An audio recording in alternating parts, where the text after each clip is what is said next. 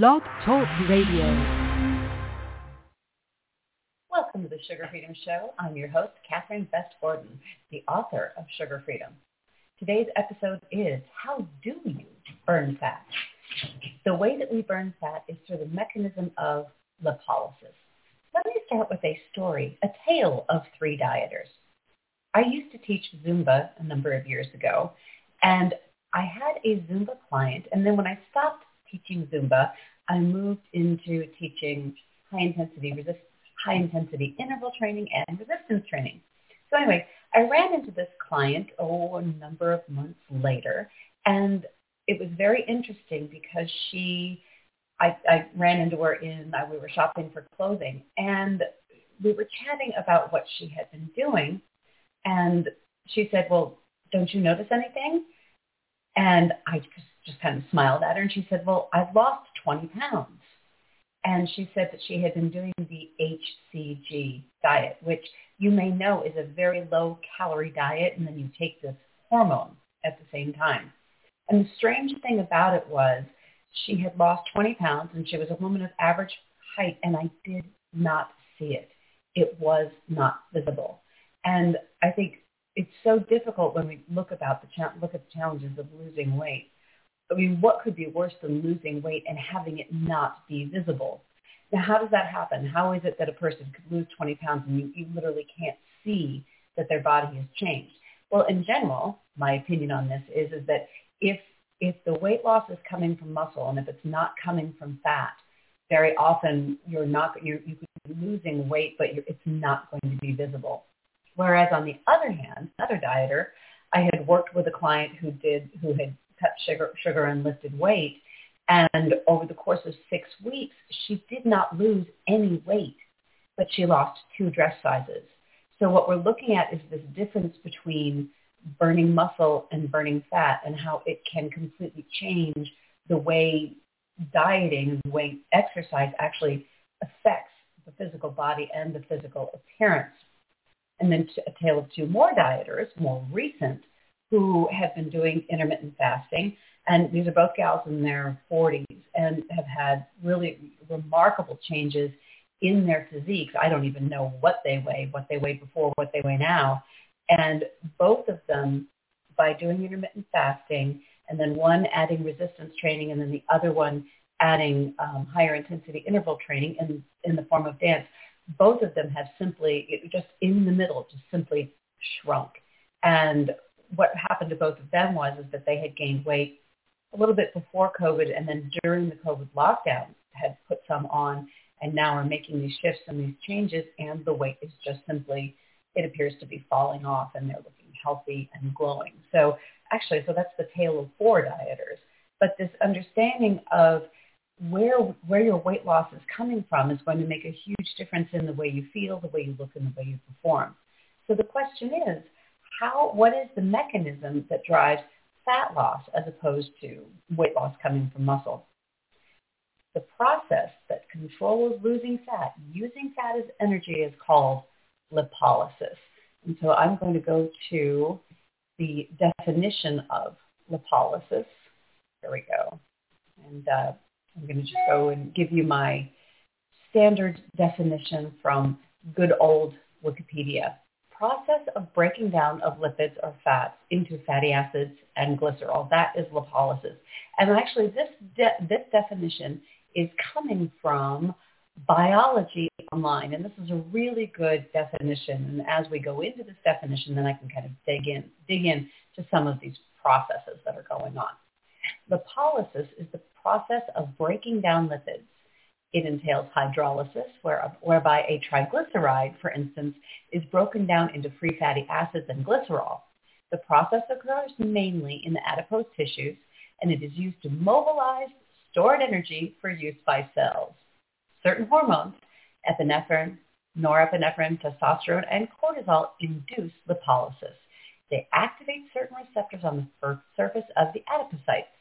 This, in turn, activates the enzyme adenylyl cyclase, and this enzyme boosts CAMP levels, causing the activation of protein kinase A, which activates lipases. This is so important. Lipase is an enzyme that speeds up the breakdown of lipids. And I'll go on and read a little bit more from biology online. In particular, the epinephrine from the bloodstream binds to the receptors of the adipocyte. And this causes the adipocyte to produce more CAMPs. And this activates protein kinase A. Now, one of the things that's really important about this is that then this catalyzes the breakdown of triglyceride into glycerol and fatty acids. And what's important about glycerol is that that can then enter the Krebs cycle and it can create ATP, which is energy, and then it can also go into gluconeogenesis, which can provide the glucose that the brain needs. And this is so important because one of the arguments against things like intermittent fasting and ketogenic diets is this idea that, oh my goodness, the brain needs that glucose, and where's your brain going to get the glucose? Well, the reality is that through the process of lipolysis, the brain can get that glucose through the process of gluconeogenesis.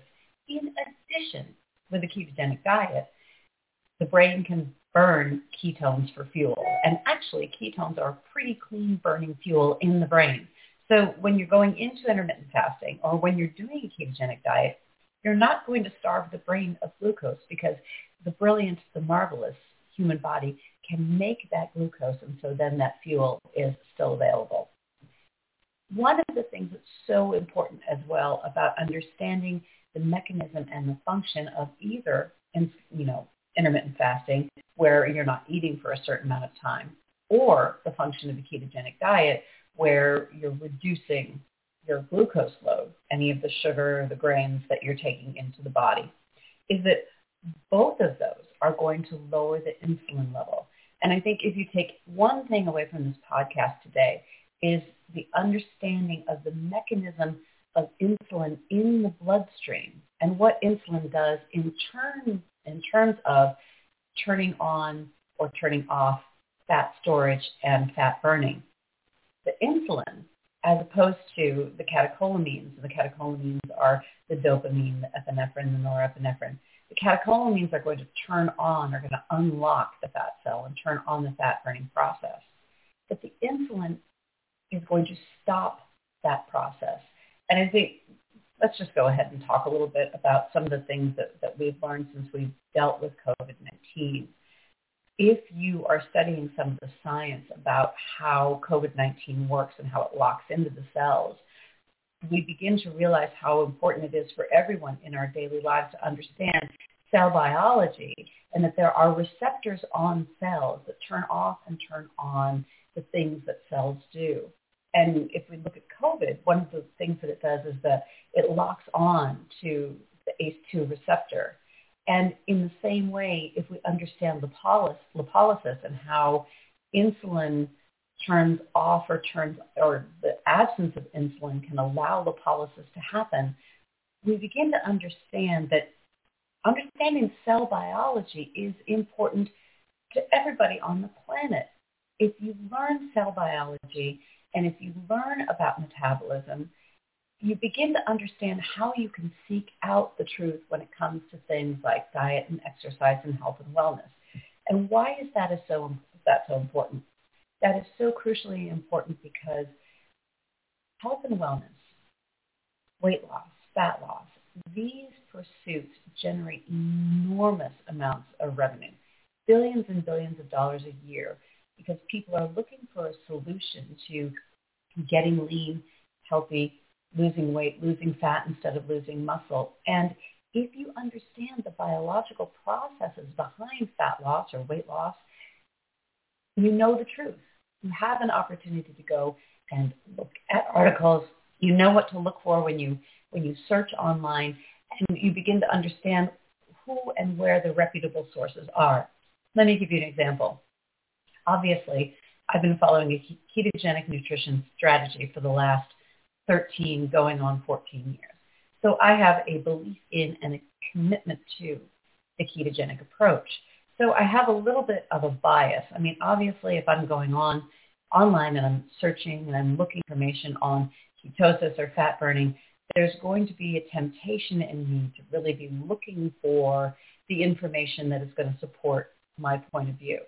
So one of the things that I need to do as a writer and as a blogger and as a podcaster is go into this research being aware of this bias and making sure that if something goes against what I'm looking for, that I don't just simply shove it aside, that I go ahead and take a look.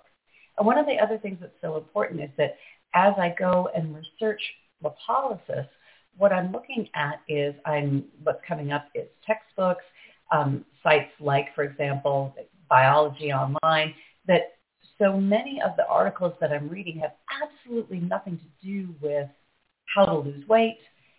They basically are talking about the basic nuts and bolts science of things like lipolysis. And as you begin to go down this research pathway, sometimes things are going to come up that are going to confirm what's already happening. And sometimes little things are going to come up that don't confirm it. I'm going to go ahead and give you an example of that right now. This is really interesting as we look at insulin and we look at insulin resistance. So we're talking about how the difference between glucagon and insulin, or catecholamines and insulin, how the glucagon and the catecholamines start the fat-burning process. They unlock the cell. And then insulin stops the fat-burning process. It locks onto the receptors and stops that fat-burning, fat-releasing process from happening, except in insulin resistance. In the condition of insulin resistance, sometimes the insulin has less of an effect of locking up that fat storage, which is actually counter to my assumptions, because my assumption would be that the insulin is always going to stop the process, even in insulin resistance. But what I'm realizing is that when you're in insulin resistance, that the insulin stops relying on that fat cell, which seems a little bit strange to me, because one of the things that a ketogenic diet does, and also intermittent fasting does, is that it lowers insulin and increases insulin sensitivity.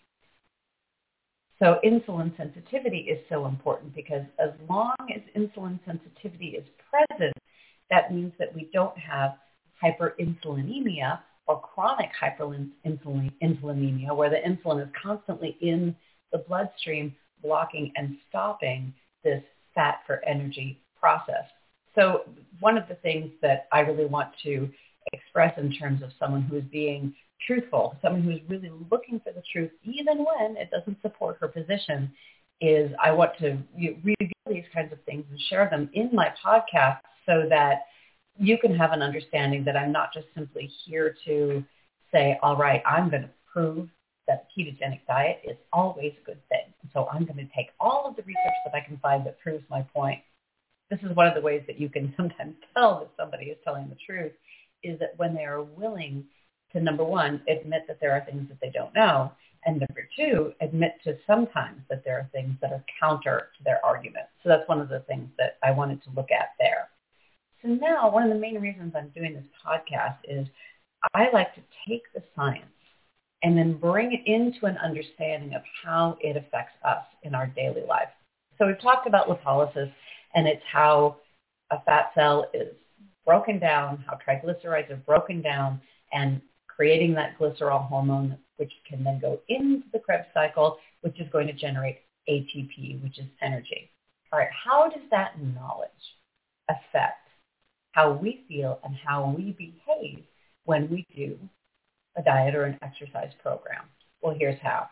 So if we're talking about the way that the cell is unlocked, that what is required is that insulin and glucose have to go down low enough so that glucagon can come up and the catecholamines can be activated so that we unlock the fat cell and we start to open up the fat cell and use it to burn energy, which of course is ideal, because if you're burning fat for energy, you're using up those fat stores, you've got energy, and you're burning that fat and you're getting leaner and smaller and tighter. For example, going back to the example of my client, Michelle, who even though she did not lose any weight over 6 weeks, she dropped 2 sizes, because what's happening is she's building muscle and she's burning fat stores. So she's getting smaller and leaner and tighter, but she isn't weighing any less. And for example, here's an image I want you to think of. Think about just like a 10-pound kettlebell, the size of a 10-pound kettlebell. And now think of a sofa cushion. So that sofa cushion is going to weigh significantly less than that 10-pound kettlebell. But a sofa cushion is going to be significantly larger in volume than that kettlebell is going to be. So simply imagine the kettlebell on one hand, the size of that, and then imagine the size of a sofa pillow, which I think is a pretty good illustration of density, volume, and the space that something takes up. So my client, Michelle, she was taking up significantly less space, even though she was at the exact same weight. So if you understand how that mechanism works, I think when you're in a situation where, say that you're starting either intermittent fasting, you're starting a ketogenic diet. Last week, the episode, we talked about Phil Mickelson's intermittent fast using coffee. And he had said to his friend that you have to understand for like the first 2 days, you're going to feel really, really lousy. And what's happening during those first 2 days? Okay, so the glucose levels are dropping. Insulin levels are dropping. But in that time, you haven't upregulated all of the processes that are going to allow you to burn fat for fuel instead of burning glucose for fuel. So you have about that 24 to 48 hour period where you're in this kind of, I don't want to call it a limbo, but you're in this transitional period. And how are you going to get through that period? And of course, what I've always talked about is that, drink chicken broth. You make sure that you're having adequate protein and fat, so at least you aren't dealing with hunger, so that you can get through that transition and get into the time when all of the enzymes are upregulated and all systems are go, and you are able to burn fat for fuel. If you understand the science of lipolysis, if you understand what is going on during that 24 or 48-hour period when you're feeling that low-carb flu, that Atkins flu, that keto flu, you understand that what you're doing is you're waiting for the upregulation of these enzymes that are involved in the lipolysis process, in the fat-burning process. And understanding as well how sugar, because of course I am the sugar-freedom woman, more science is that if you go into the research of how sugar blocks these processes, because let's look at those catecholamines. You've got dopamine, and then you've also got epinephrine and norepinephrine. Is that, and especially with dopamine, and about 2 years ago, I did a series of YouTube videos looking at how eating sugar and eating grains and eating processed carbohydrates blocks the reception, the production, and also it blocks the brain's ability to hear and listen to dopamine. If you understand how reaching for the donut or the scone or the Doritos, if you understand how going ahead and reaching for that and putting that into your body, it's going to knock you off of that fat-burning train. It's going to knock you off of that track, and it's going to put you right back into trying to get, pleasure and stimulation, dopamine and serotonin from the sugar and the junk food, rather than going through the process, getting into lipolysis, where these feel-good enzymes, the ability to experience the functions of dopamine and serotonin can make you healthy and happy and content within your lower sugar, lower processed food lifestyle. So what you're getting as you go into either with intermittent fasting or with a ketogenic nutritional program, what you're getting is you're getting this win-win. So not only are you getting fat stores, which are almost unlimited compared to like glucose and glycogen stores, not only are you getting access to all of this energy, which your body can use once you upregulate the Krebs cycle and making ATP out of fat instead of making it out of glucose, that you've got all of this energy available on one side. So you've got, plenty of ATP, so you can go out and do the functions of your daily living. But on the other side, I believe, and of course this is a different subject, that you're actually increasing your ability to respond to dopamine and serotonin, epinephrine, norepinephrine, that you're, really in the dopamine and the serotonin are the most important in terms of feeling good and feeling happy. So you've got this extraordinary win-win situation. And if you understand why this win-win is working, I believe that you're going to be much less likely to reach for foods or snacks or other things that are going to knock you off of this fat burning track. And I'll just give you an example from my own life. I live with, some people who don't need to follow a low sugar, low grade, low carbohydrate nutritional lifestyle in order to stay, happy and healthy and energetic enough to lead their daily lives. I can't, if I try to follow the standard American diet, also known as SAD, I will literally end up sad and in pain, and it's a disaster. Just after 24 hours of eating like a normie, I just feel absolutely miserable. My joints ache. Not a good scene. However, I do live with people who absolutely can eat those kinds of foods and can eat them with impunity. They can eat pretty much whatever they want and then go to sleep and get up the next day and away they go. As a result, there are quite a few things in the house that are, high quality treat foods that are the typical treat foods that are, pastries and chocolates and ice creams and all of these snacks. They are in my house. And sometimes when something is really elegant and really special, my husband recently had a birthday, and so he got some beautiful Belgian chocolates. And there they are. They're actually sitting on a counter in the house, and this makes me realize I need to probably put them in the cupboard so I'm not looking at them whenever I sit down to eat, is that there can be that siren song of the highest quality, these treats of the highest quality, and wouldn't it be lovely to have just one of those?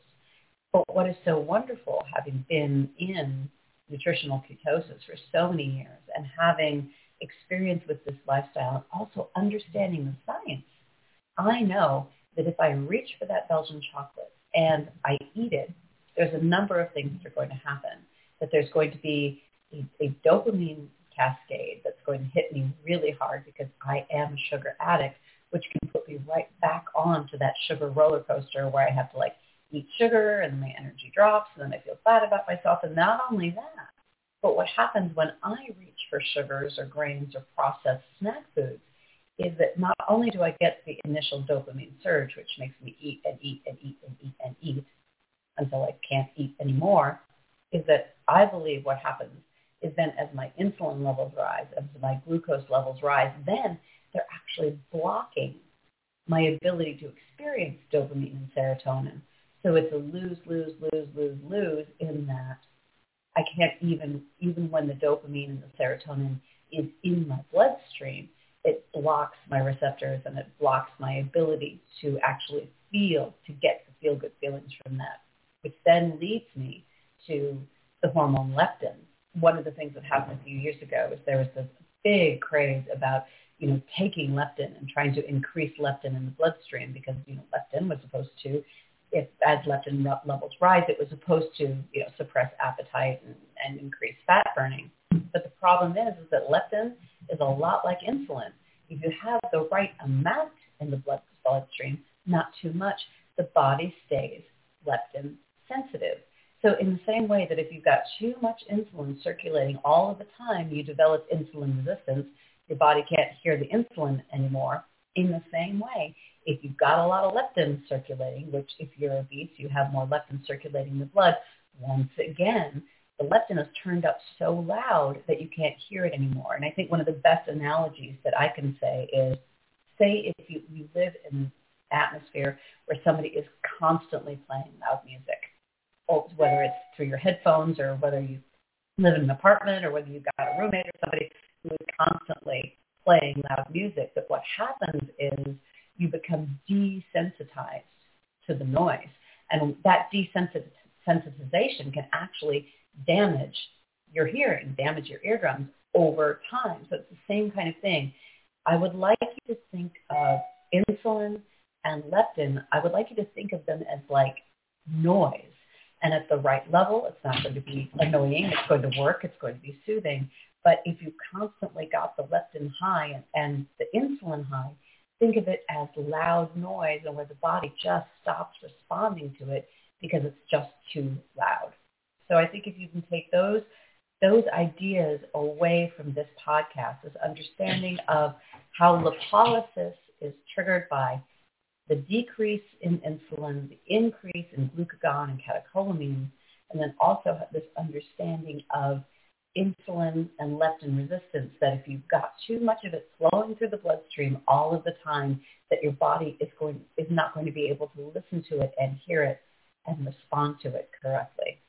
So that is today's podcast on lipolysis and understanding how the process of breaking down free fatty acids is triggered in the body, how it's managed in the body, and how that can actually connect to the way you eat and the way you exercise, because exercise also, especially muscle building, increases insulin sensitivity and also starts the process of lipolysis. Exercise itself can tell the body to go ahead, unlock those fatty acid stores so you have plenty of ATP to keep going. So that is my podcast for today. I'm Catherine Best-Gordon, the author of Sugar Freedom at sugarfreedom.com. And I just want to say, remember, train for what you love and eat for yourself, and keep discovering the way that you respond to food and fitness and lifestyle. And then come back here. We'll be back here next week on Tuesday morning at 6 a.m. Pacific with another episode of the Sugar Freedom Show. Be well, everybody. And like I said, eat for yourself.